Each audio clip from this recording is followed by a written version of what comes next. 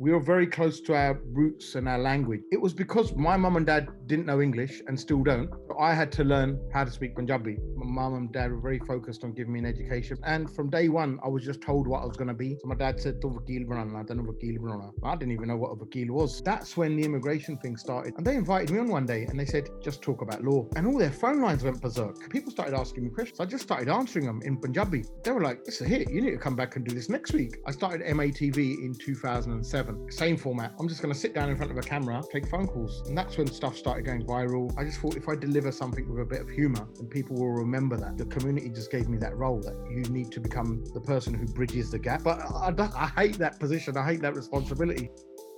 When I was drinking every other day, nothing happened to me, mate. When I started eating salads, I started drinking protein shakes, I'm on a heart attack again. See, my legacy is doing something that my kids can look back and be proud of and say, that's my dad.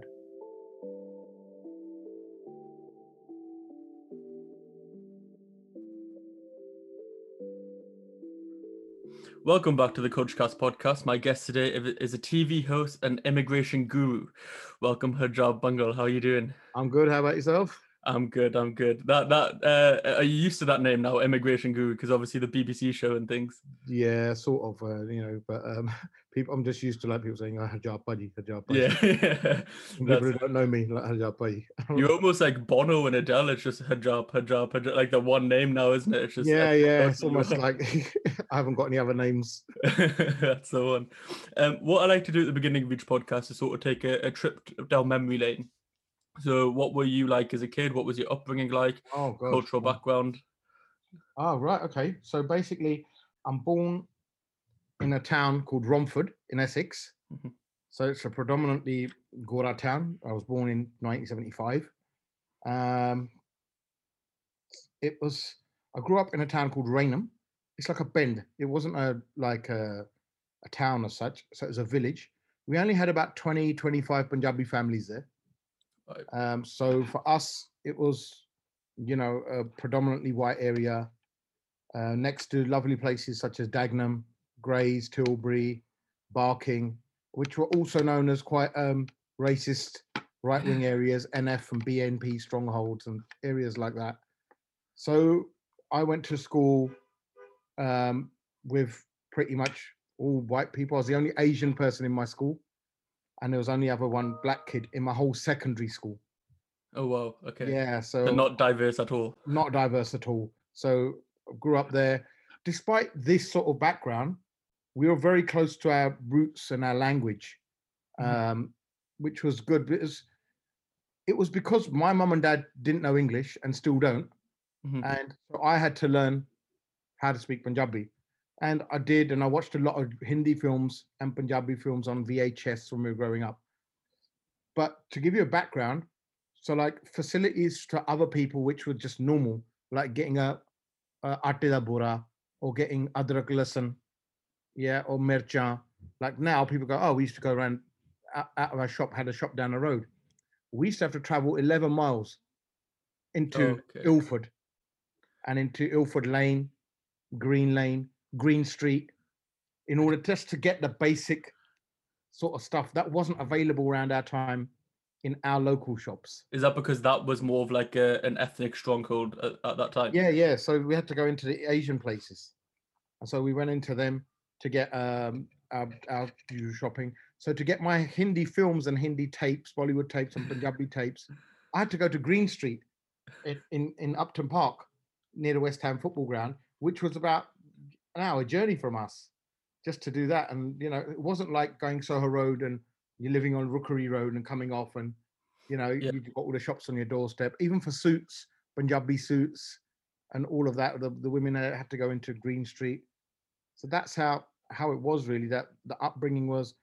My dad was very, my mum and dad were very focused on giving me an education because they're uneducated themselves. So they made sure that, I wanted an education. And from day one, I was just told what I was going to be. I didn't really have a choice. So my dad said, "Tu vakeel banana, tenu vakeel banana." I didn't even know what a vakeel was. And so I wanted to be a teacher. I think that went out the window. So yeah, my dad pretty much laid it all down for me. At that time, I used to think, what is this? Why is dad doing that? And then it was all worked out for for the good. And yeah, that was it. My upbringing till I was about even my sixth form. I was about the only Asian there in my whole sixth form. So it was that was a sort of upbringing. But we're very close to our language. I watched a lot of films. I watched a lot of Amitabh Bachchan films, Mithun films, Jitinder Dharmendra films. So my Hindi is very good as well. My spoken Hindi is very good. And one summer I was bored, and I was 14, and in the summer holidays, and so I'd ask my mum, "Can you teach me how to read and write Punjabi?" And because our nearest Gurdwara was 10 miles away as well, Oh wow, okay. yeah, so our nearest Gurdwara was Barking, Right. yeah, which was in effect, on the underground, about 10 railway stations away.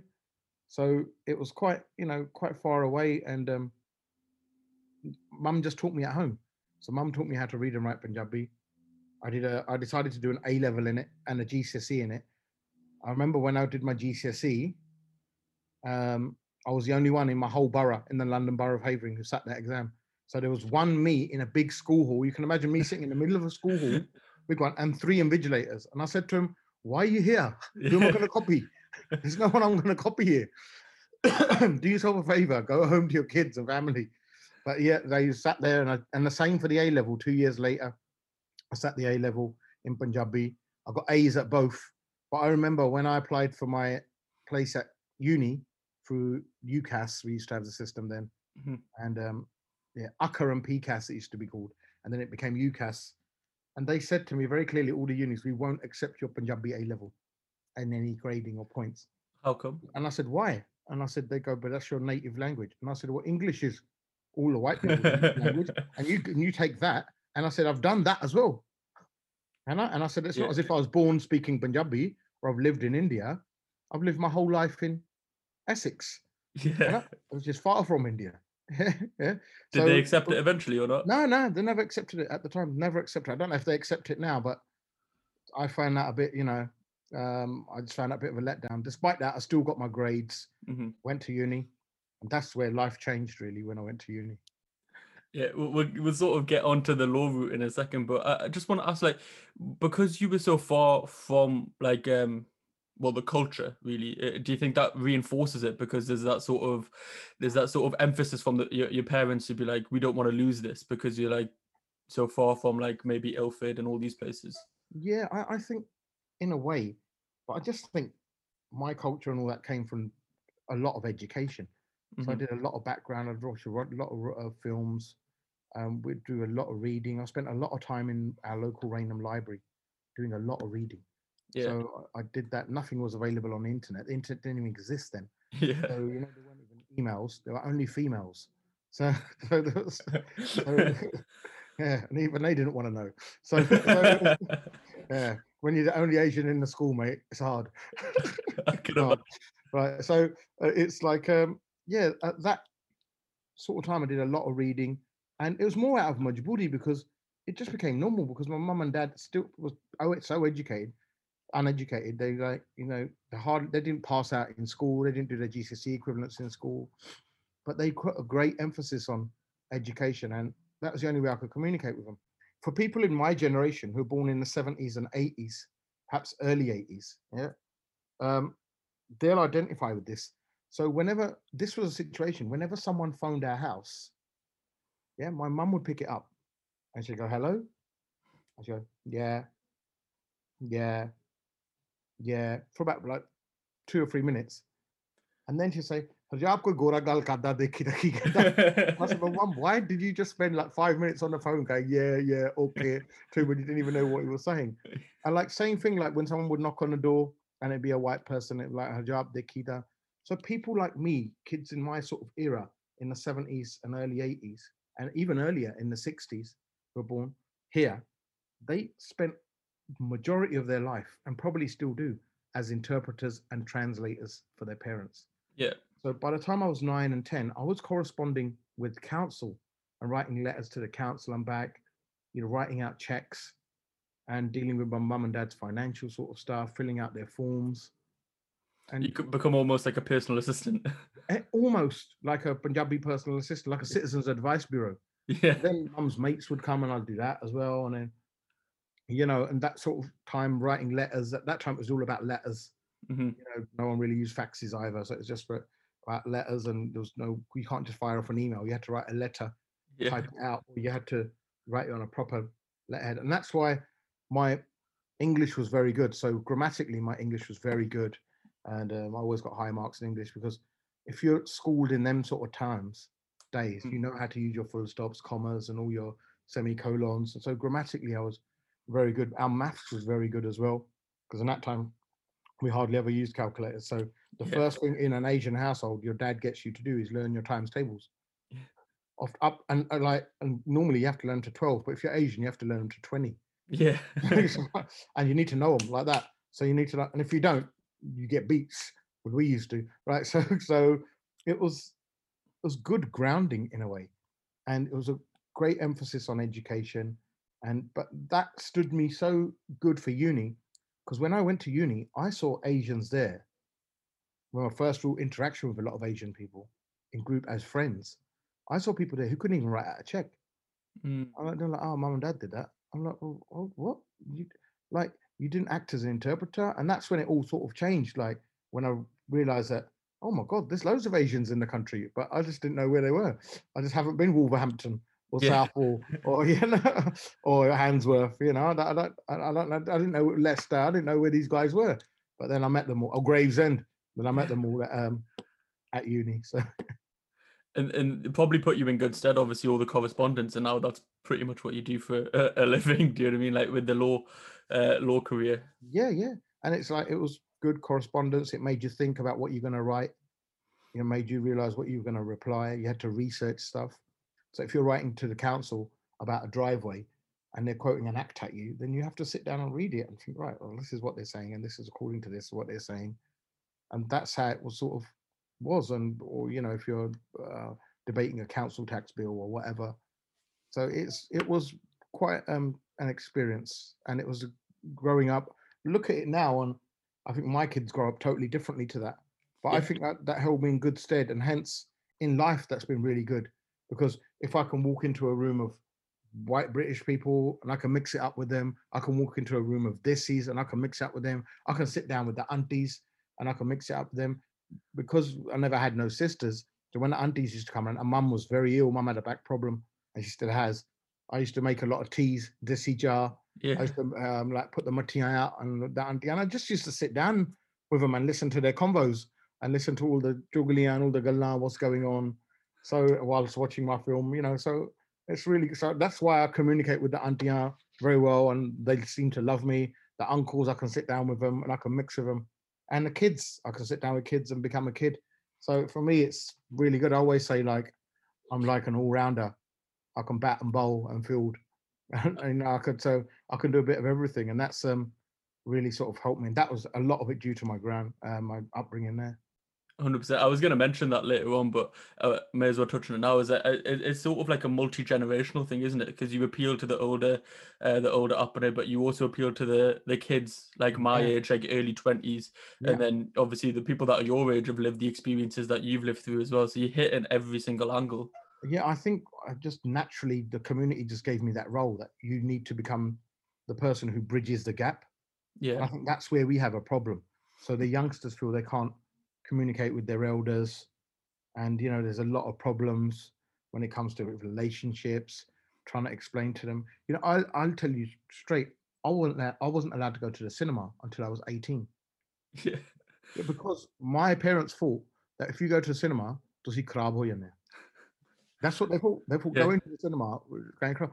And when I see kids now, like 11-year-old, and they're walking down in Westfield, and I'm like, what? And like they're going, oh, let's go Nando's. I was like, oh, Nando's? I didn't get to eat a Nando's till I was 35.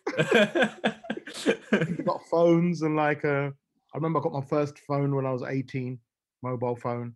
So like and my kids have got iPads now. Yeah. And I told my kids, I said I didn't get an iPad till I was about 33. And I said, It's and I said, you are 9 to my daughter. And I said, you've had an iPad for 2 or 3 years.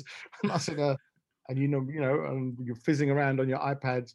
And my little one, a 3-year-old, is on his like a little iPad. And I'm like, I didn't get that. We didn't get a laptop till we didn't get a PC until I was 21.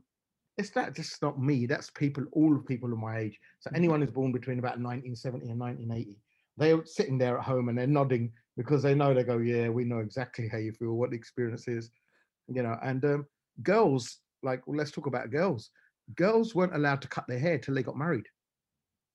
Oh, okay, yeah. Yeah, so girls weren't allowed to cut their, imagine not being allowed to cut your hair until you're Mhm. married. And especially that was a lot of girls in the Midlands weren't allowed to do that. And a lot of girls are probably sitting home thinking, yeah, the first time I got my hair cut was after I got married, because that, if you got your hair cut, it was seen as disrespectful in the community. So there were generation gaps then as well. And Mhm. then that's why, people see they fill the role. I try and act as the bridge between the now generation, my generation, and the older generation. And they seem to get it. I get a lot of kids who say, Harjap, we've been telling our mum and dad this for 5 years, yeah, and they don't listen to us and they just brush us off. You come on a TV in 5 minutes and tell them exactly the same thing, and they go, yep, then they go and do it. They go, nope, Harjap said it now. It's all right. It's like I'm an authority on stuff, but I hate that position. I hate that responsibility. But if it helps bridge the gap, then I'm all for it.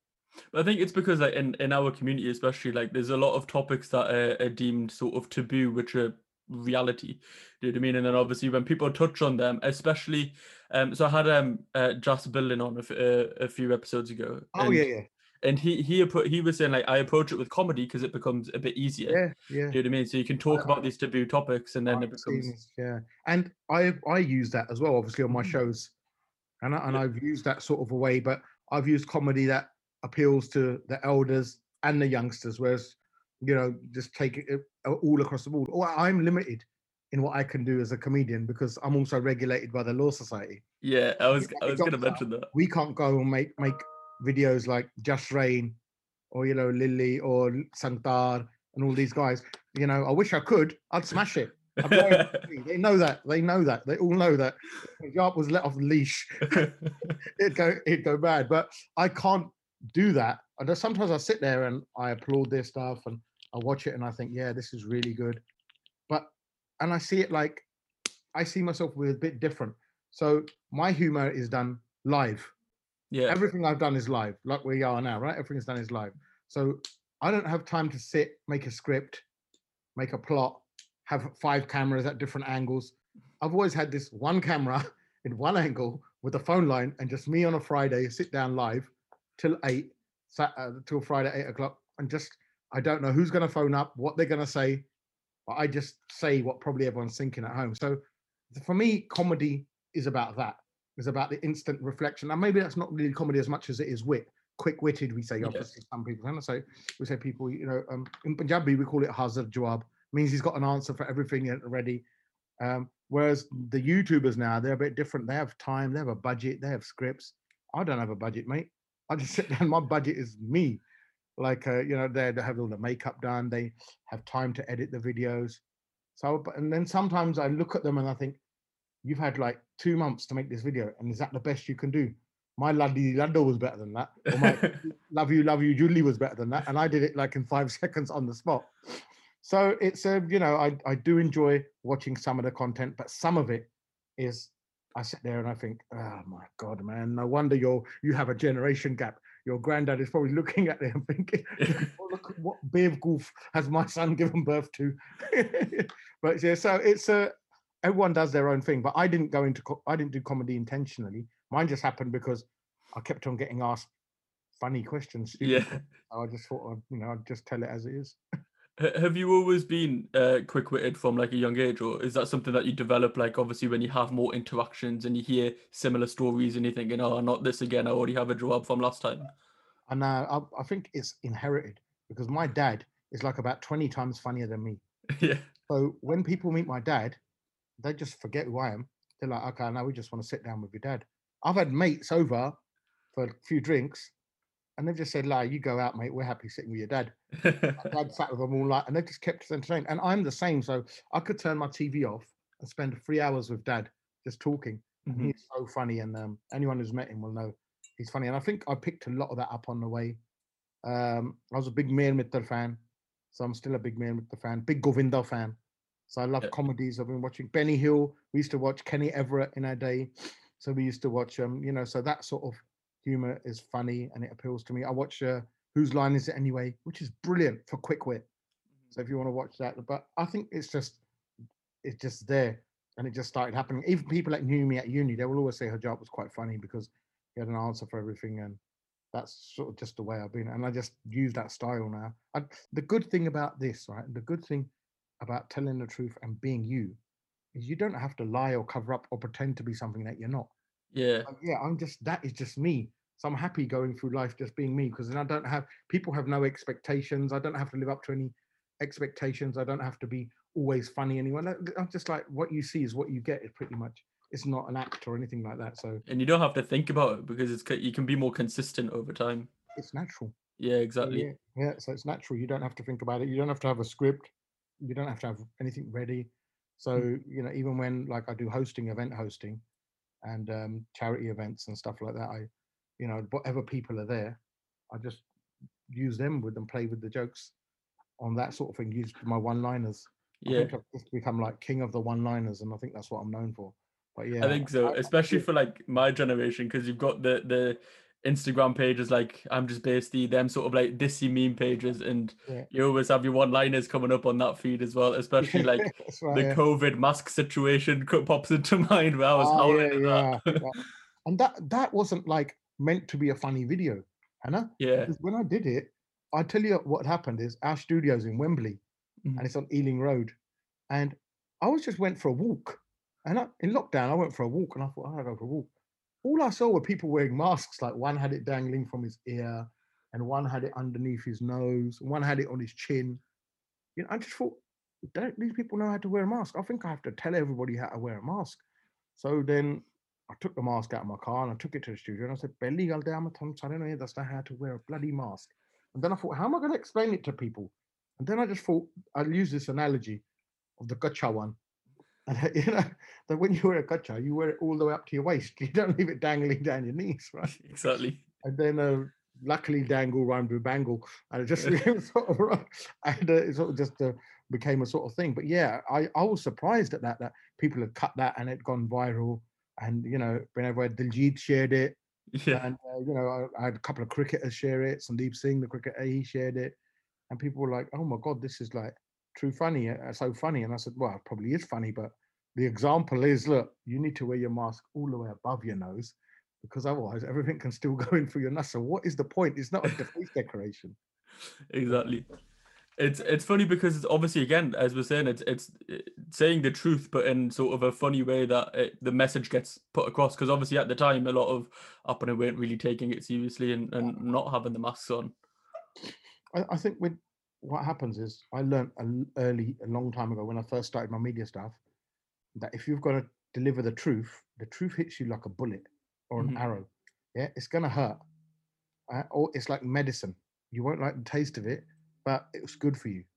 Yeah. So it's got to be delivered in a funny way. So when you're trying to give a kid some medicine, or you're trying to give him something healthy to eat, and you pretend like, oh, you're making an aeroplane or stuff like this, and you just make it more enjoyable. And then I just thought if I deliver something with a bit of humor, then people will remember that for next time, and people will, they won't take it as sharply, and they'll get the message. And I think that sort of works really because no one is more hated than the person who speaks the truth.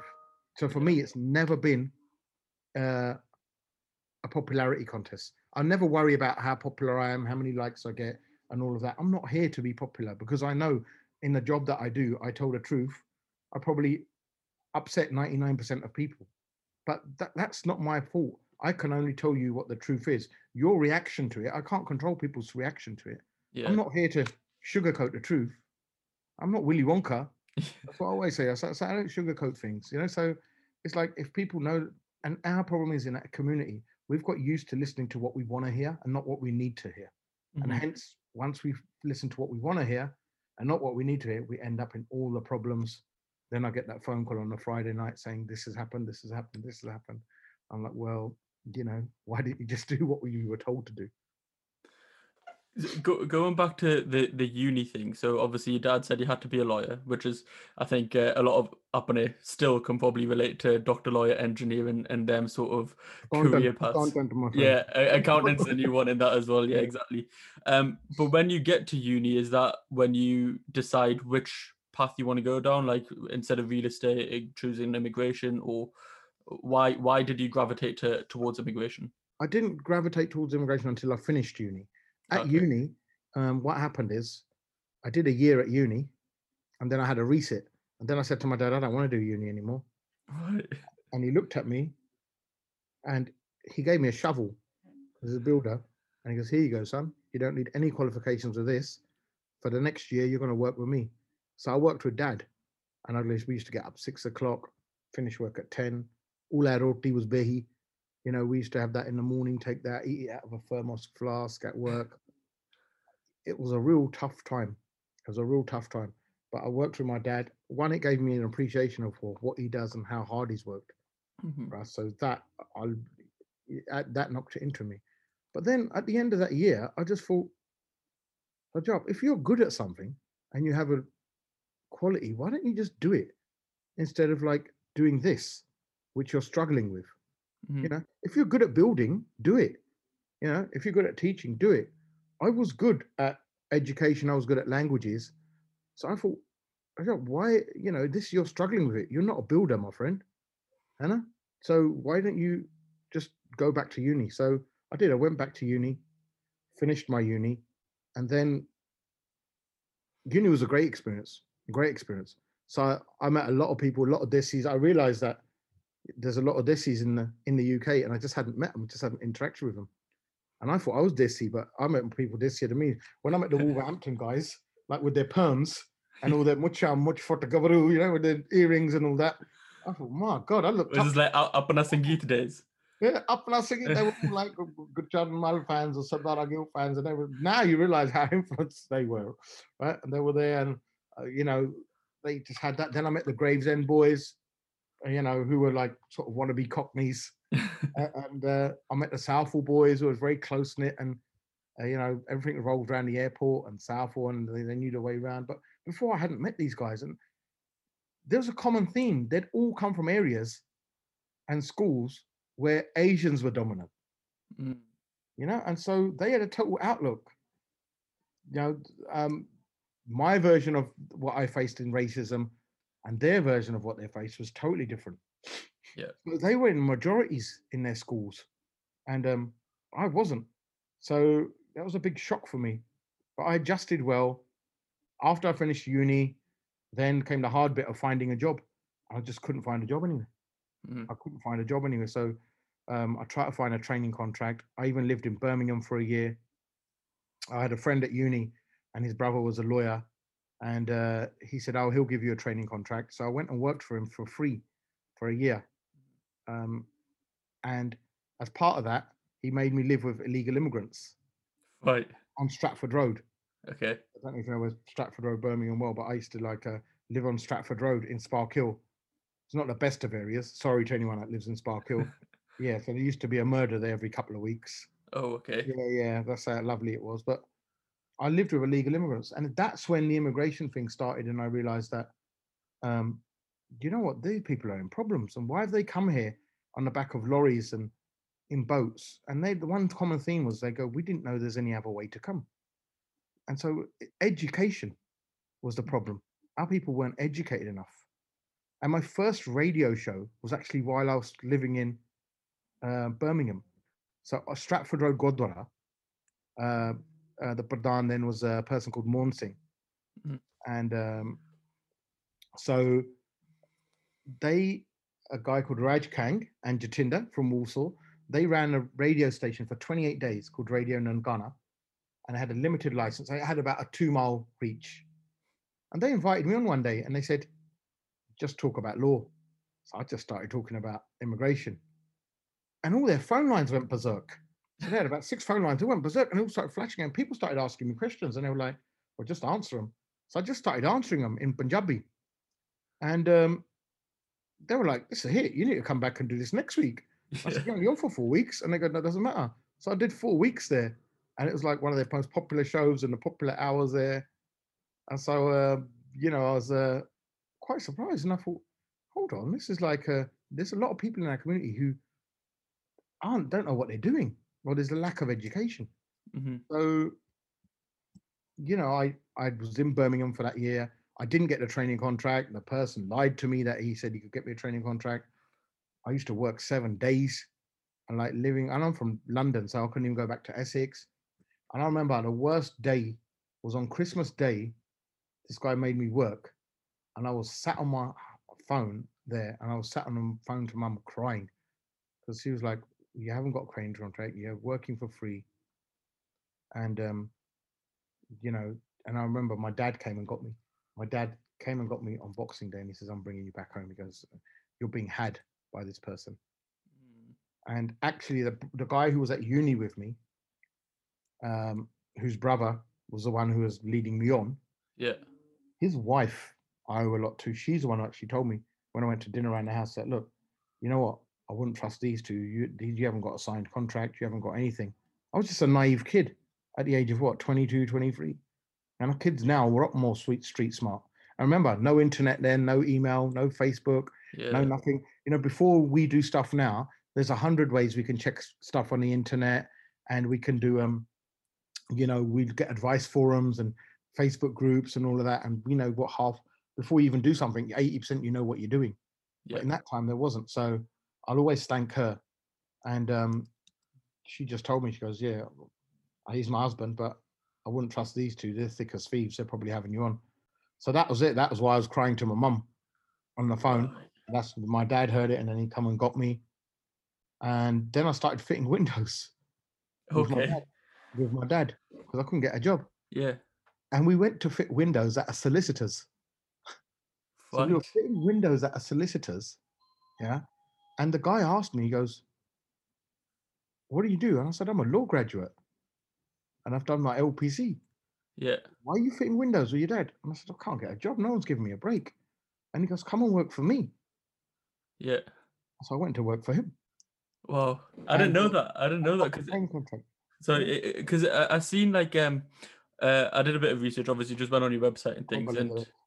and it said that you like got your uh practicing license in 2002, and then set up your own shop in 2004. That's right. But I graduated in 98. So it Oh, took me 4 years to do a 2 year practice thing, because it took right. me two Okay. years just to find it.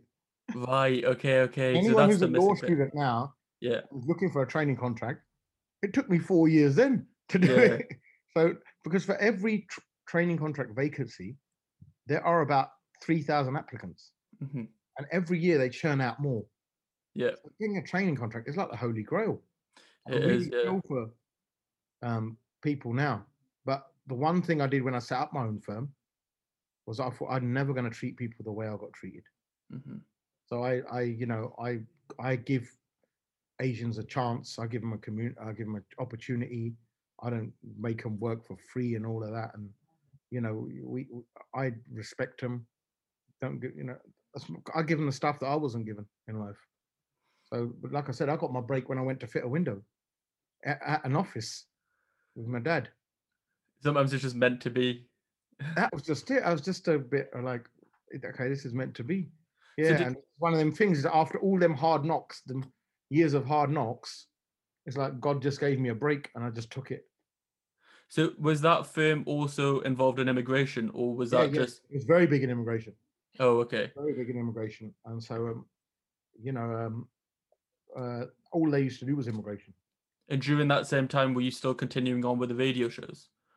No, then I didn't. So like do the radio shows, and then I was just doing that. But what I did decide to do, I thought before I go on radio again, right? Then I'm going to swallow the Bible on this immigration. I'm going to do a lot of research. Remember, I was a bit of a library nerd. Yeah. So before I was 18, like at uni, all I did was really got drunk and went to gigs. And like yeah, and I got a 2-2. And but if I'd actually studied, I could have walked out of there with a first. So, but the fact was, I just didn't. I knew all the gigs, all the venues. I met all of my friends at uni, all the Bhangra bands. I knew all the songs off by heart. I was a wicked singer. I was a wicked uni singer. Um, Me and I got a friend called Satman. I did a podcast with him as well. So, yeah, yeah, Yeah. he'll tell you. So like, me and him, we used to sing a lot at uni. He's obviously his level's much more than what mine is, but you know, so I was a very good amateur singer. Yeah. I was always the coach singer. So on the dance, I was very good with my stuff and all that. That was like with uni was for me, it was an experience. It's like I got out of jail. Yeah. Yeah, for me, it's like I got out of jail, and it was I never went back to jail after that. And I think a lot of people can sort of sympathize and relate to that, because I feel like that still does happen now to a certain extent, maybe to a lesser extent, but it still does happen now.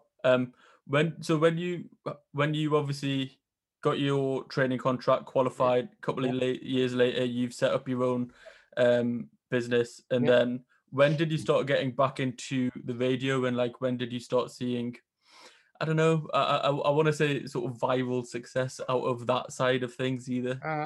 I started radio again when I started with Radio XL. Mhm.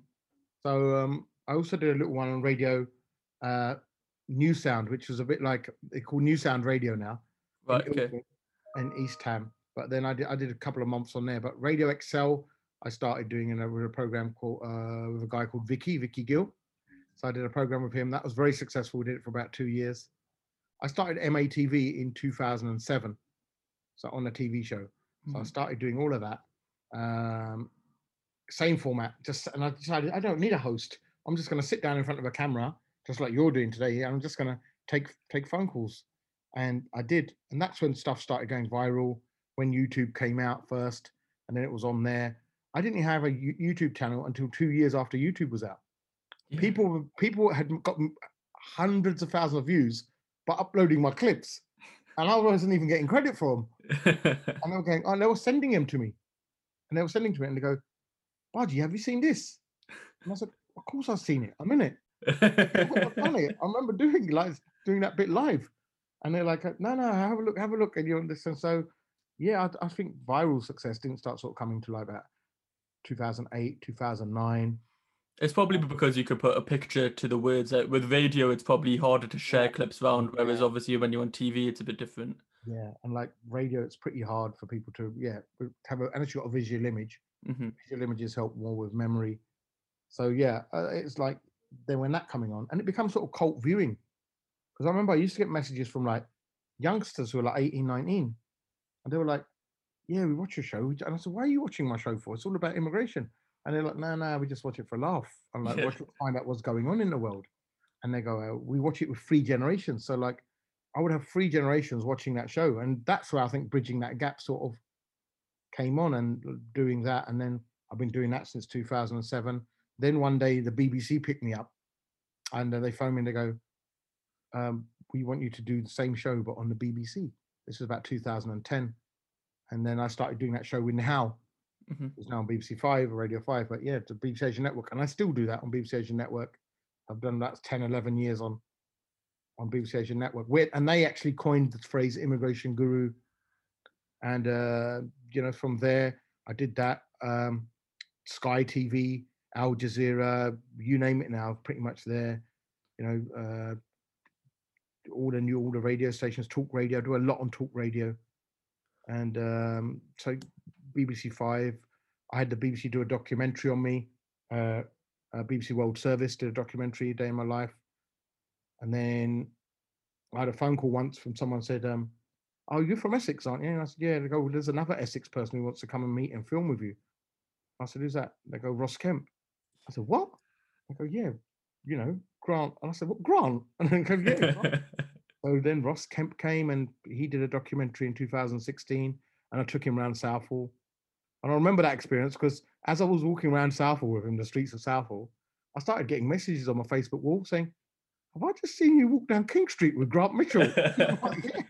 And I go, what? And I go, yeah. So it's quite an experience that. And he spent a couple of days in Southall, was filmed in my office, and I took him around and showed him the problems that immigrants have and, the problems that they face. So we do that. And then from there, the Bollywood films that we done, and that was another experience as well. Great. And I've done about 3 now, and got another 2, 3 ready for release. What's that like? Because obviously we mentioned like just before that you were with your VHS tapes when the auntie had come around, you'll be watching your Yeah, Bollywood movies, and now you're in them. this is a guy who grew up on Bollywood films, right, and Bollywood songs. So I was working on a Saturday, and at 2 o'clock it was time to go, and I never pick my phone up unless it's a number I know. And this was an unknown number, so there's no way I'm going to pick that up.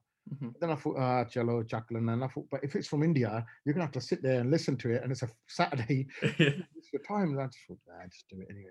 So the first thing I picked the phone up and said, hello. And he goes, hello, sir, I'm calling from Bombay. And I thought, man, damn. Now I've got to talk to him for about an hour. I said, yeah, well, how can I help you? He goes, I'm talking from Bombay. I need to speak to Mr. Bangle. And I said, yeah, what is it about? And is it about visas? And he goes, I'm a film director, and I want to speak to Mr. Bangle. And I said, well, do you want to call people over as a crew? Have you come and do shooting here? Because we do visas for that. And so they said, no, no, no. And I said, well, what is it related? Is it some personal advice? Do you want to migrate? Is the film industry doing badly? And he Yeah. goes, well, stop talking about visas. And I said, all right. And I said, what is it about? He goes, we're doing a film with Jimmy Shergill and Niru Bajwa and Sargun Mehta. And he goes, we're filming it in Canada. We've seen your videos on YouTube, and we were going to cast a person as you, right? And then our writer goes, well, why don't you just ask him to play himself?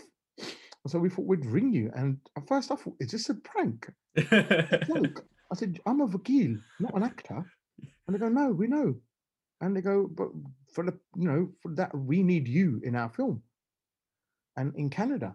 And they said, check us out. So I spent the next couple of weeks checking out, and it was all legit.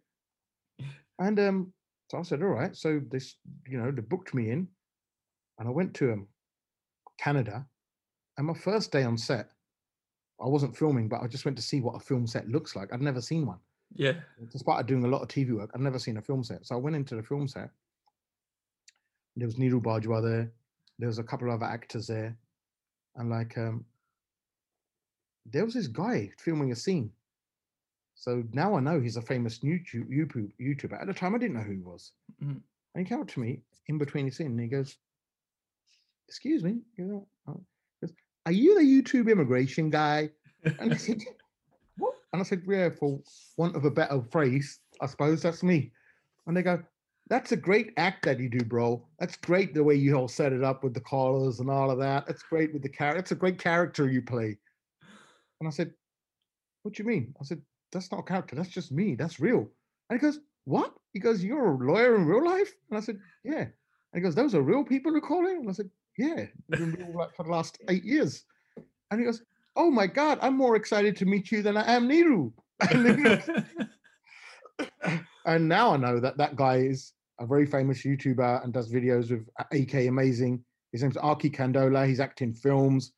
He's actually Oh yes. and stuff like that. He's a very famous guy. And I was like, and we roomed together. So it was quite good. We shared a lot of synergy together. But I just remember, and I thought, this in Canada, they must call me the YouTube immigration guy. And he goes, yeah, when we were in college, we used to just watch your videos in Canada. And he goes, in Toronto, Vancouver, Calgary, they got in places like that in the colleges, they just watch your videos, bro. And I said, what? And they go, yeah. And they go, you're quite a big thing in Canada. I thought, really? And they're like, yeah. And I thought, okay, I can understand someone in Birmingham saying that, or Smevik saying that, or Hounslow saying that. But in like Vancouver, yeah. So then when we went to Vancouver and Toronto afterwards, then I realized that people did know who I am. And I remember my first scene was I had to shoot with Jimmy Shergill. Now I watched The Hobbit there and all of that, and I grew up. This is a guy I'd grown up watching. Yeah, like, I can't act in front of him. And I remember he first couple of lines that I did, I messed it all up. Messed it all up. He looked at me and he goes, "Do you drink?" And I said, "Yeah." He goes, "Go and have one." He goes, "Beg luck, yeah." So I sent someone to get a bottle, put it in my bottle of water here, put that in. I was the nervous wreck, right? Had a drink, yeah. Man, I smashed my scenes at the park all in one take. And they're like, okay, now we know. It was just the nerves. So yeah, I mean, after that, I spent 3 weeks there filming it. I'm very good friends with him now. We've done another film now called Tum Hove Main Hua. That's coming out for release, hopefully after the summer when lockdown opens. I did another film called Desi Munde. So it's like, I've got 2 or 3 more in the pipeline where it's good. It's an experience. I'm one of them guys who think I've got one life. I want to try and do everything in one life, Yeah. opposed to doing the same thing for that one life. So for me, it's been brilliant. But my main reason was like for my kid. So we had a struggle having kids. It's quite well documented, and I do a lot of programs about that, especially people where they can't have kids and alternatives, and Mhm, what help there is out there. And there's a big lack in the Asian community for support of that.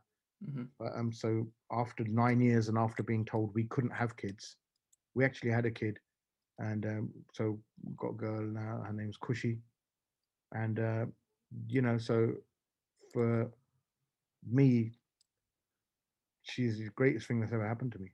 If if I say it blatantly like that, that she's the greatest thing that ever happened to me, and great. And it was just a joy when it happened. It was just a shock when we had our kid. But for me, it's all about leaving that legacy. And I remember we went to watch the film in the cinema, my film in the cinema, and I took Kushi with us. And the film came out in 2016, 17. So Kushi was only about 4 or 5. And I said, Kushi, what did you think? And she goes, yeah, you were very good talking to the boy. She really like talking to like Jimmy Sheffield. Yeah. Yeah, and for me, that's just it, leaving a legacy for my kids. Our legacy for me, when leaving a legacy, isn't my money, cars, watches, offices, statuses, titles, zameen. That isn't a legacy. My legacy is doing something that my kids can look back and be proud of and say, that's my dad. And for me, that is our real legacy. And leaving all my knowledge that I've learned and everything, hopefully wisdom that I've learned onto my kids. And that's what it is. And that is the legacy, just to try and be a good person.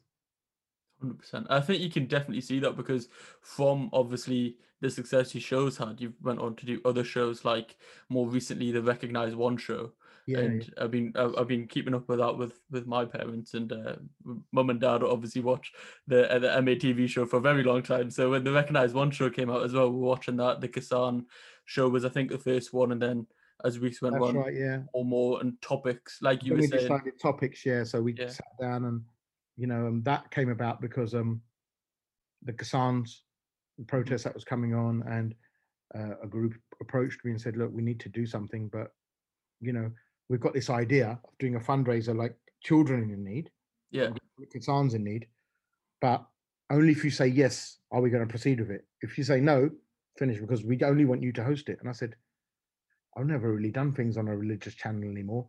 My stuff is sort of a bit non-veggie and like, Yeah. like eternal like veg and like they said, look, just do it. And then I thought, you know what? It's what we can do, I suppose. Let's do it. Mhm. And we went there. And when I went there and saw the setup, I was expecting a similar Desi setup that I've been used to my whole life, like a camera, that's it, and a couple of bande walking around. And I was expecting it all to be very bad.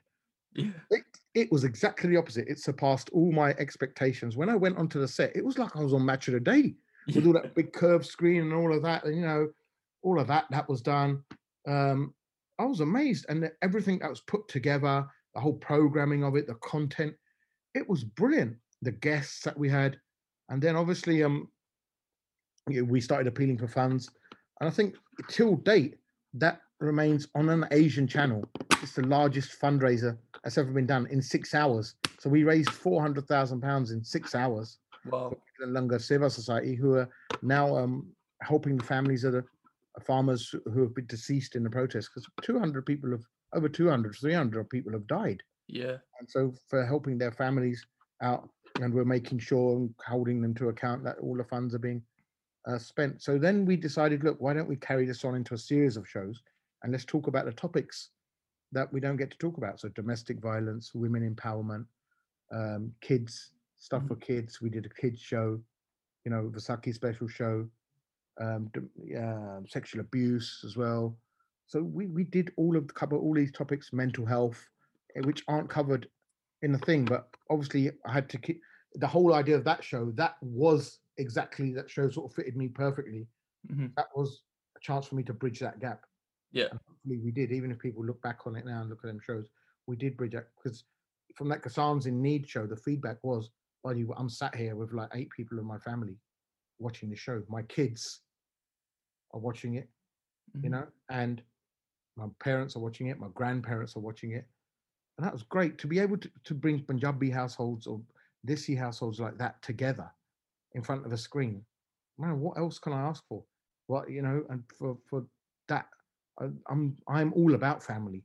my emphasis is all my whole life has been about family. I Yeah. still live with my parents. I'm Yeah. 46. Yeah, I'm still living with my parents, and the only time I've ever lived out is at uni, and that year I did at Birmingham. So my kids still live with their, grandparents and all of that, and the emphasis is all on family. We live in a 3-bedroom house, just like, Yeah. and people probably think Harjap lives in a about £4 million mansion, and he's like, he's like, he's just got a fancy 6-bedroom house in Four Oaks, and or like Knightsbridge Renda and all that. No, I live in Heston in a 3-bedroom house with my parents. People know where it is. When they see my house, they're quite shocked. They go, "Is this your house?" And I said, "Yeah." Well, where do you want me to live? In Kensington Palace? Yeah. What am I going to do with 20 bedrooms? But I think that's again like the people who came from the recognized one show to say like the emphasis on you hosting it. I think it's because everyone has seen you for that long. There's that reliability behind the voice. Yeah, I think they saw that it was like this guy. He's a genuine guy, and people will listen to him. I don't know what it was, but it seems to have some sort of that there's a lot of trust factor in there, because I've never Yeah. advised anyone wrongly. So if you've watched the shows, I don't care if people ask me weird questions, that, and they try and get around the system, but I just say it straight as a die. I think that's important, and they don't understand that, because people who come from India, they think a lawyer is there to break the rules. Mm-hmm. When actually, in this country, a lawyer is there to tell you what the law is Yeah. and to help you navigate your way through it. It's not there to break the whole system down and say, "No, to akar. This is how you kill somebody with an axe and get away with it." It's not a lawyer's job. And so, but that, so with that, I've always just been straight on the narrow, and sort of made myself into a sort of double-edged sword, because I'm that brand like everyone trusts. And so, it's a bit of responsibility, perhaps that I didn't want or need, but it's there now, so I just take it on. We were talking earlier, obviously, about the SRA and things. Have you ever had like any in contact with them for any of the things that have been said in the show, or because some of it sometimes is like a bit on the line, if that makes sense? You know what? Touch wood. I've never had a single complaint. That's good. I've had an off complaint. I've never had an SRA complaint. I always wondered that, because obviously, like, it is, you always hear about you get like the Law Weekly magazines and things, and Yeah, of course, yeah. people get like struck off for all You read sorts them. of I've got them reasons. all there. Yeah. I read them every week. But then there's guys who get struck off for like Facebook posts or whatever on a Friday night and things, and then you're on TV saying you're a bit of a risky guy because you've got this missus here and that missus there, and you're asking me which one can I get legal by and things. The thing is, once again, as lawyers, we can help people navigate the law, right? Yeah. We can't make the choices for them. Mm-hmm. We can tell them what the options are, and that's what we do. That's what I do. So if someone says to me, "Buddy, I've got a choice to marry a British girl or a Polish girl," the first thing I say, "I wish I had that choice. I had to marry a Punjabi one, mate." And like, I didn't get that choice. So first of all, you're quite a lucky geezer. But then ultimately, you can only tell them the consequences of their actions, and they're the ones who've got to take the action. So, I don't see as if I do anything wrong against the SRA or anything like that. And if I had, I wouldn't be on Sky News. I wouldn't be on BBC News. Look how many times I've go on Sky News about 6-7 times a year. Yeah. I wouldn't be on Talk Radio. When these news organizations, they look for legit people, and they look at your record before they invite you on. So if I'd have been in trouble with the SRA, they wouldn't invite me on. If I'd been in trouble in that, and that's my whole brand. My whole brand is credibility. Mm-hmm. It's built on credibility. So it's built on honesty. It's built on speaking the truth. And you're right. You're right. If like, so even on the BBC Asian network, I've done a show for 11 years. We've never had a single Ofcom complaint on that. Yeah, that's good. And that's on the BBC Asian network. Yeah. So what's the largest platform on the radio, really? So so if I, at that time, it's the callers that cross the line. Yeah. And then you have to tell them, look, this is where the line is, and this is where it is, and this is what you can do, and this is what you can't do. And if you do this, that is the consequence of that. And this is the consequence of that. And that's what we're there for, really, to, like I said, to interpret and navigate the law. Although the Desi mentality is, no, this is a lawyer, he's going to help me break all the law and get me around all the kundiyan and do all of that. Because in India, that's the way it happens. Mm-hmm. Back home, that's the way it happens. But it doesn't, you have to. I mean, my whole life has been spent on telling people from back home that this is what you can do and this is what you can't do, and this is for your benefit and this is not. Whether they take it or not, it's up to them. For you, is there one call that stands out of all of them? So, like, obviously, as we see on social media, a lot of them do get clipped up, and a lot of them are funny. Yeah. But for you, is there one that sticks out, like, far and beyond anything else? Of like, this was the funniest one, or this was the most outrageous one? I think there's about 2 or 3 that are my favorite. First one is the one called La Didi Laddo, where he goes, I got married in India, brought my wife home, and she ran away after 3 days, and she ran away with another legal immigrant. I'm like, bro, what am I? Am I like that guy who on Sky called the Bounty Hunter? I'm a lawyer. What do you want me to do? Go out and find your wife? I just about have enough with my own, like with my own one. And he was asking, right, when can I have a divorce? And in this country, you can only get divorced if you've been married for a year. You can't get divorced before that. And he'd been married a couple of months before. When I said, like, you have to wait a year, he was so shocked. And I think he said, oh, my life, F to kargi.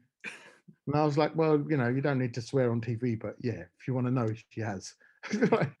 So that call was one of the first ones to go viral. And then obviously the one about the guy who's just got his visa after being married to a Polish girl, and now suddenly he doesn't get on with her.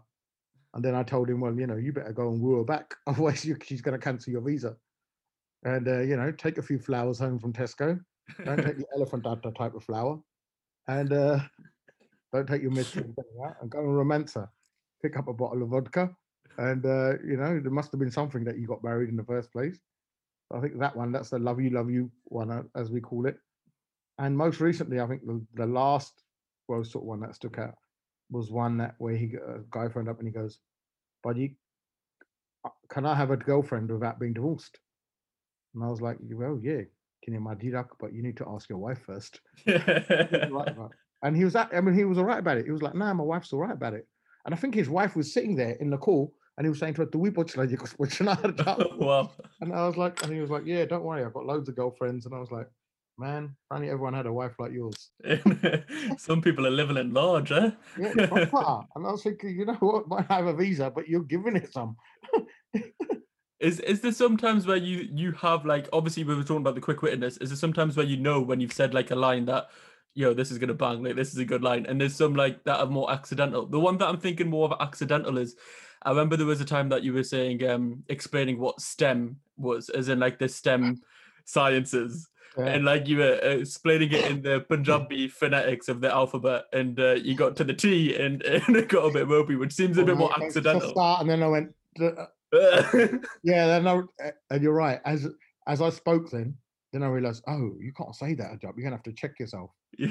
And you have to say Ed and M, and you all know what M's for. And the M I had to be a bit before because of the double meanings. Yeah, there have been times like when I talk before. I don't know if you've seen my earlier videos. You'll see I was quite savage. Then Yeah. I look back at them now at myself and still say, Harjap, man, that was a bit too savage. That's a bit rough. And over the years, I've mellowed down a lot. And my savageness has turned into more like sarcasm, irony, more like as like, oh, really, this is what you're doing and stuff like that. I think it's more like, correct me if I'm, it's more like British humor, isn't it? It's that sort of like, yeah, it's sort of like the Office type humor, if that makes sense, when you watch it. And I think that's what resonates with like the younger generation, or those like that are multicultural, from born and brought up here. And whereas before it was just blatant, in your face. Yeah. I don't know if you've seen like one where the guy's got an Italian girlfriend, but he's got a wife at home as well. And he goes, oh, I've got an Italian girlfriend to marry. And I'm like all happy thinking, well, that's brilliant. And he goes, well, yeah, but what am I going to do with the wife back home? And I was thinking, oh my God, man. Like, how are you even thinking of this? He goes, nah, Italian. And I said, yeah, of course, she's going to give you a visa, isn't she? That's why. Yeah. Back home, so that sort of human became like very sarcastic-y, but he didn't get it. He thought I was like, because Asians don't do sarcasm at all. Yeah. Indians don't do sarcasm at all. So they don't get sarcasm. Whereas before, I would have just gone into like 0 to chappal mode. in about Yeah. 3 seconds. Like what I said, and stuff like that. So yeah, I look back on some of that now and I think, Harjap, you've mellowed now. I have a lot more empathy. I sort of begin to understand people and what they're in their shoes. Whereas before I was young, didn't have any kids, didn't really understand, and just used to fire off. But now I've mellowed down a bit. But I was thinking that recently. I'm thinking, shall I go back to Juppel mode? Because Yeah. like people are like they're doing sort of Juppel mode things now. You've got a vote here. I would say Yeah, definitely. yeah. I get a lot of requests from people saying, Harjap, you need to go back into Juppel mode, or you need to go back into the older job that was, and those videos are better. And I'm like, well, I'm older now. And like as you get they say Punjabi, we say Jawani ch Josh and Budapich ch Hosh. As you get older, you get a bit wiser and that sort of stuff. But I did have problems with that at first because a lot of people would say, you don't know how to talk properly, you talk rudely. And I'm like, hold on, you're saying to the guy who's telling you how to do things correctly, you're speaking rudely. The guy who's asking me, can he marry three people without getting divorced? ਉਹਨੂੰ ਤੁਸੀਂ ਕੁਛ ਨਹੀਂ ਕਿਹਾ ਉਹ ਤਾਂ ਸੰਤ ਆ ਤਾਂ ਹਰਜਾਪ ਹੀ ਮਾੜਾ ਹੋ ਗਿਆ. And that's what used to happen. People shoot the mess in our community. People shoot the messenger. Yeah. Yeah, so very much. And I used to think, oh my God, man, is this right? In any other culture, people would say, thanks for telling us the right thing and would appreciate it. In ours, it's like, no, we don't want to hear the truth. The person who's telling the truth, he's the one. Let's shoot him. Whereas a guy who's thinking of ways to cheat the system 20 times, or Yeah. I used to get a lot of that, and that used to upset me a lot. And I used to, when I started reading comments on YouTube, that used to upset me a lot first in 2007, 8. And then sometimes I used to reply to them. And then I thought, oh, you can't let this rule. You can't let social media rule your life. You have to rule your own social media. So now, very simple. I just developed a block and delete policy. I have that. It's good for your mental health. I don't tolerate any sort of negativity. People want to say bad things about me. They can say it on their own social media. Yeah, but to come onto my social media and start saying bad things, they just get blocked and deleted. And since I started blocking and deleting a few years ago, no one really comes on and says anything because they think if we say anything, then we're going to lose the privilege of watching his video. The way I see it, it's my social media. I'm in control. If I let someone watch my social media, that's a privilege I give them. Yeah, and friendship is like that. It's a privilege. It's earned. If you abuse that privilege, we'll take it away from you, and you can look, do it elsewhere. So that's the way I see it now, and much more happy for it. Since I stopped looking at comments and all of that, it's been really good. But I do on other people's status where I find it funny, and I can't help myself, and I do add the odd comment, especially on them UB1, UB2. I'm just being and stuff like that. Because I just think I think one thing we'll probably agree on is I'm a guy who can't keep it in. Yeah. So if I've got a one liner ready, I have to bust that. I can't keep it in. What I say on my mind is what comes out of the mouth. I think in your youngsters' language, they call it no filter. Yeah, basically, yeah, have a no filter. You haven't got a But filter. I think that's expected with you because obviously that is part of your brand and personality. Whereas some of the comments that are probably left on majority of people's posts are from faceless people. It's probably like their backup account, their troll account or whatever, where they just go on. So as long as people know like it's you and they can sort of take it with a bit of like tongue in cheek because they know. They know that this is what we expect from him. Exactly. He's got to come out of a one-liner, otherwise gully money. That's it. Talking about mental health, the last sort of topic that I want to sort of touch on was your health complications a couple of years ago. Obviously, you had the heart attack, and firstly, could we just talk about the sort of way it happened, because it's not as like a sudden thing that you would think that like when you think of a heart attack, it was a bit of a different way that it happened. Yeah, I'll tell you exactly how it happened. In 2016, I had an operation on my back. I had a back problem. That was down to bad diet, bad health, a lot of traveling, not really caring about my weight. Worked out well. And since 2016, I've been very health conscious. I lost a lot of weight. And I was doing a lot of running, a lot of gymming. And I was quite looking after myself. In 2019, I went to West Brom on a Tuesday because the office there. I had a jacket potato with cheese and beans from one of the stalls there at the stand in the middle, that's near the shopping centre, near the Tesco's. Came back home and just felt it as if it was sitting on my chest. And I was like, hold on, this is just sitting on my chest. You know when you've had indigestion? So then I came home, told mum. She goes, probably not. And you know what mums are large to everything is, all the mums. Jabila. I was like, have a cup of tea. Mum, like, got 2 months, have a cup of tea. Have a cup of tea, son. So I had a cup of tea, thought nothing of it. Then on Wednesday morning, I woke up with the same sort of feeling, and I thought, I know what this is. I haven't been gym for a couple of weeks, so I'll go gym. Went to the gym, did a 5K run, sauna, steam, swim, come out, feeling quite good. Yeah. And Wednesday night, still had the niggling sort of thing. I told mum. Thursday, I do the school run. So even today's a Thursday, I've done a school run. And before I went to do the school run, my mum asked, have you still got that niggling pain in your chest? And I said, yeah, mum, I have. And she goes, well, why don't you go to hospital after you drop Cushy off?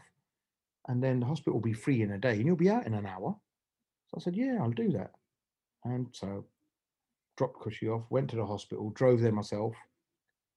First time in A&E ever, there's been no one there, just me. So I was the first person, walked up to the counter. I said, look, I think I've got a bit of gas indigestion. She goes, all right, we'll get it checked out. Put me on a machine, read my ECG and said, you know, that's all fine.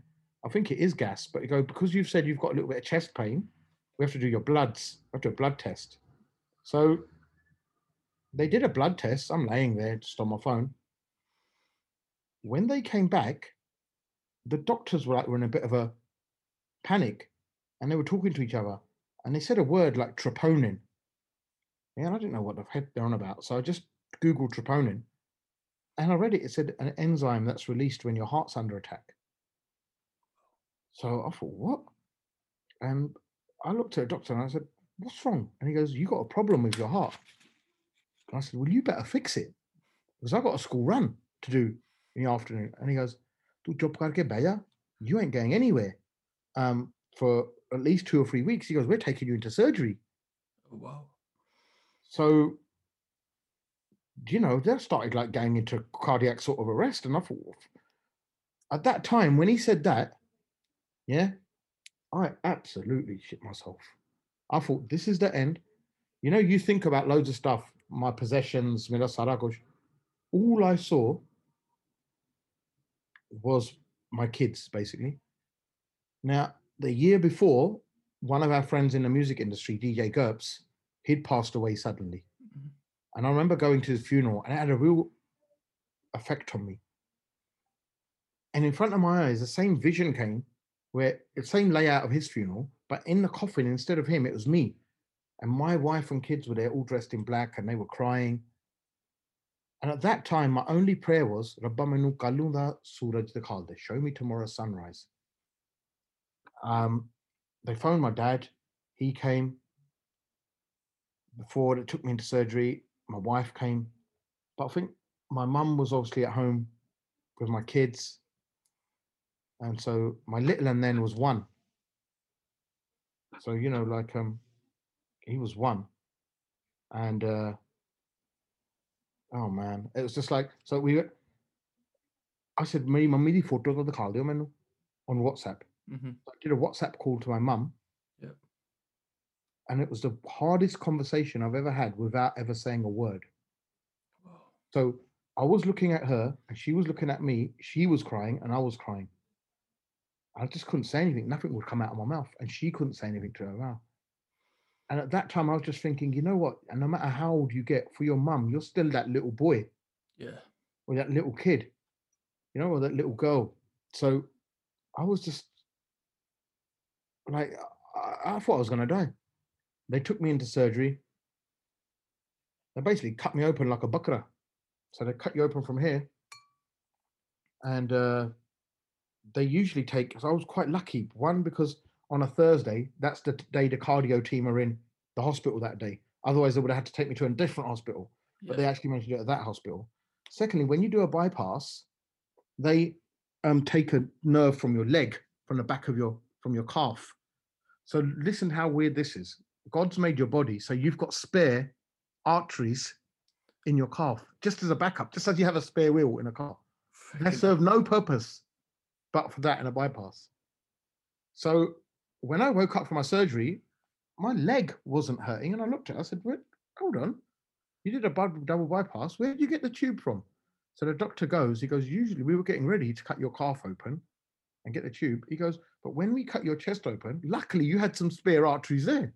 Because it's very rare Okay. that you had some spare tubing there.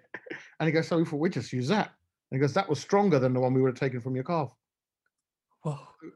He took that, you know, I had my bypass. Hardest ever thing, really. Like, I remember I was 44 at the time. My kids were 1 and 2019, 7. Yeah, so 7 and 1, my kids were. And all I just thought is millennial and Android. Mm. And, you know, for your kids, yeah, if you ask your kids who their hero is, especially girls, ask them who their hero is. 99% will say my dad. Yeah. I remember I was recovering from surgery. I had about 20 tubes coming out of my body. And my daughter came to see me with my family. And she started crying. And I felt so bad. And I said, you know what? Don't bring her again to hospital until I come out. I will come home. Don't bring her again. Because she was crying because her hero was laying there all wounded. And I couldn't hug her. I couldn't do anything. So I was just like, that was such a bad feeling. Such a bad feeling. Yeah. Like, I just felt I'd let her down. And I felt like, you know, this is really bad. And I remember the people around me, the other patients, they were quite old. And they said to me, how old are you? And I said, I'm 44. They go, what the heck are you doing here? And I said, I don't know. No, you shouldn't even be here. And I said, I know. And they're like, sort of really rammed it into me. And that sort of gave me, look, ironically, that came at a time when I was beginning to look after my health. But it was the years of neglect, all them years of enjoying myself at uni and afterwards, the carbying, the Bhangal buying and all that. Bhangal's great cardio, by the way, but not if you complement it with a bottle of Bacardi, Jadapathi of lamb, right? So I never bothered. And then after that, I've just it took me months to recover. And so when I was ready to go to the gym in March, April 2000, yeah, then lockdown happened. So I couldn't go to the gym. Yeah. So now is the first day, actually, before we join this podcast, the first day that I've been to the gym after my heart attack. Wow. Sweetie. Congratulations. And I was on the same treadmill that I'd been on a day before I The had day my heart before. attack. Wow. Yeah. So that was like that, I did the same routine. And a lot of people recognize me and they go, because do you remember, like, remember I was explaining to you the feelings Mm-hmm. after my daughter came to see me and stuff like that. I was still in hospital. I just thought, you know what? This has happened to me out of nowhere suddenly. Yeah. This could happen to anyone. That's when I sat down and did that video from my Yeah. hospital Yeah. bed. That one that went viral. And that's the biggest video I think that's gone viral. Mm-hmm. And I did that and I explained what happened to me. And I just told people my age, look, you got to watch out and look after yourself. And after I'd done that video, for a month, up to a month after that, I had so many messages from people saying, Harjap, you know what? Thank you for that video. We were driving back from the pub. My dad had the same pain and he remembered your video and he said, take me to the hospital. And he was having a heart attack. They saved him. Wow. Like 5 or 6 people got saved by just watching that video. Yeah. And a lot of people rethought their lifestyles, especially what I like to call the pub heroes. Up in the Midland, especially who go down the pubs and can't do without a mixed grill. And every Friday they have to be down the pub and get langered, and drink about 10, 12 pints in order to do that. I mean, they drink it for starters. So a lot of them begin to rethink their sort of life, which is good because, I always say, like, people said, what will you do for your kids? You ask anyone, what will they do for their kids? Anyone on your podcast, everyone will say, I'll die for my kids. I'll die for my kids. I don't say that. I say, I want to live for my kids. I want to see them get Yeah. married. Why do I want to die for my kids for? I want to live. No, I want to live for my kids. I want to see them married. I want to see them happy. Then I'm ready to die. I want to go when I'm ready to die. If I'd have died then, game over. None of this means anything then to me. And that doesn't mean anything to my kids. So that's really what sort of happened. And I just told everyone, look, just be careful. And this is what you need to do. And I thought, well, let's try and get this information out there. And then that went viral as well. And I think people were just shocked and thinking, he looked all right, Harjap. And all of a sudden he's had a heart attack, he's in hospital. 100%. That's why I asked, because that video was so powerful, and again, like, thank you for talking about the story, because I know it is emotional, obviously, especially when you're recalling Yeah, some of the totally. emotions. But it's that sort of drinking and partying culture is very much part of and embedded in our community, whereas and some people don't see the bad side, the dark side of it, which is that example right there. And it obviously is like an accumulation of years of it, but it's that thing of, like, in our community, it's so embedded that it's hard to get rid of, and it takes some shock to the system to sort of get everything back in check. It's almost like we've given our elders in their legacy have given us this culture of drinking and bad diet and poor diet. We're not told about anything. A diet. We're not given any education as kids about what constitutes a good diet or a bad diet. Yeah, Yeah, and we have bad diets. The other thing is like, all right, if our parents did all of this, ਤਾਂ ਹੁਣ ਆਪਾਂ ਤਾਂ ਹਟ ਗਈ ਆਪਾਂ ਤਾਂ control ਚ ਰੱਖੀਏ. It's yeah, not ਸੌਂ ਤਾਂ ਨਹੀਂ ਖਾਧੀ to give that to our kids. We can that's be it. the change. So afterwards I went to parties and all of that. Well, then lockdown happened, right? So, but I've been to functions, and I didn't feel a need to drink there. I still do have a drink now and Mm, again, but I don't feel a need to drink every Friday, every in a week, do all of that anymore. I can do a lot of stuff without drinking now. yeah. So it was like, it wasn't as if I was drinking every week anyway. So the Mm. thing was, this is the thing I can't get my head around. When I was drinking every other day, nothing happened to me, mate. When I started eating salads, I started drinking protein shakes. I'm on a heart attack. But it's the body gets I used to it. So when you put a different thing in it, that's when it's like it doesn't compute what's going on. think my body just thought, okay, listen, you need to go back to the old stuff, mate. Yeah. What's this? We don't understand that. So yeah, it is what it is now, and I live with it, and it's okay. So just the other day, I had a couple of drinks, and my daughter said to me, she goes, "I don't want you to having a drink, and because I don't want you going back into hospital." Oh, So can you see that effect that it's had on her? That's yeah. years ago, like 2 years ago, Mhm. well, 1.5 years ago, me being in hospital, and she still remembers it. Yeah. And it's like, God, man, that's why I just felt so bad. I thought no one should have to see their hero suffering. And Mhm. that's for us as well. When we see our parents in hospital and helpless and stuff like that, and we feel the same. And that's how our kids feel. So it's up to us to stay in good health. I'm not saying don't go out there, don't have a drink and don't eat. I'm the last person to say that. No one has drank more alcohol or ate more lamb curry than I have, especially on a Friday night. But but there is a time when we need to think, you know what, this is having a detrimental effect on our Mhm. health. And even if you can give it up for periods, so just try and give it up for 3 months and then give it up at a time. Have a try and give it up, and then it it will help you. It'll help your body. It'll help your body change. And I'm not saying give it up fully. I haven't given it up fully, but I'm not going to go on like the flexes that I was before, and I blame the culture for that.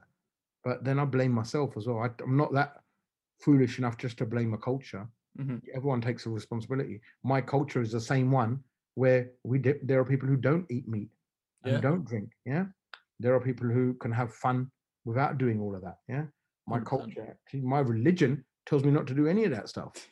Yeah. Right. So people always ask me, "Are you religious?" And I said, "Well, not really. How can I be religious? I do exactly the opposite of what my guru told me I should do.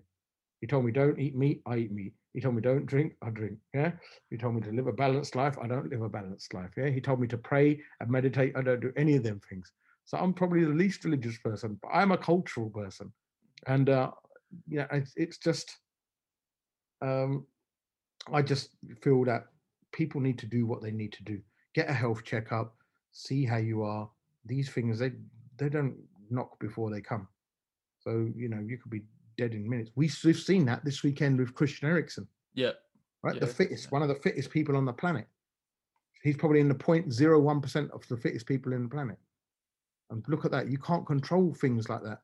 It's so scary. I was watching that game live as well, and you just, it takes you aback, doesn't it? It really Yeah, does take you back. it just brought it back. it brought it all back, and I just felt scared. Yeah, And I yeah, thought, blimey, if that's happening to him, Harjap, you need to get to the gym. And it's because of that I went to the gym today. yeah, That's because of that. And I thought, you know what? You need to get your ass down to the gym. And yeah. that's what I did today. And now I'm looking forward to going tomorrow. I actually feel good today. And I feel like eating healthy because it's that new bounce in it, right? New gym bounce. So I'm still on that and I'm going to be happy. And then tomorrow, don't worry, by next Friday, I'll probably be like, sausages, eggs, chips, and beans again. But No, no, no, at least I onwards feel and a upwards. bit happy. Yeah. At least On, I'm trying to do what I can because I just don't want to end up where I am. I've had a close shave. I've literally been to death's door and back.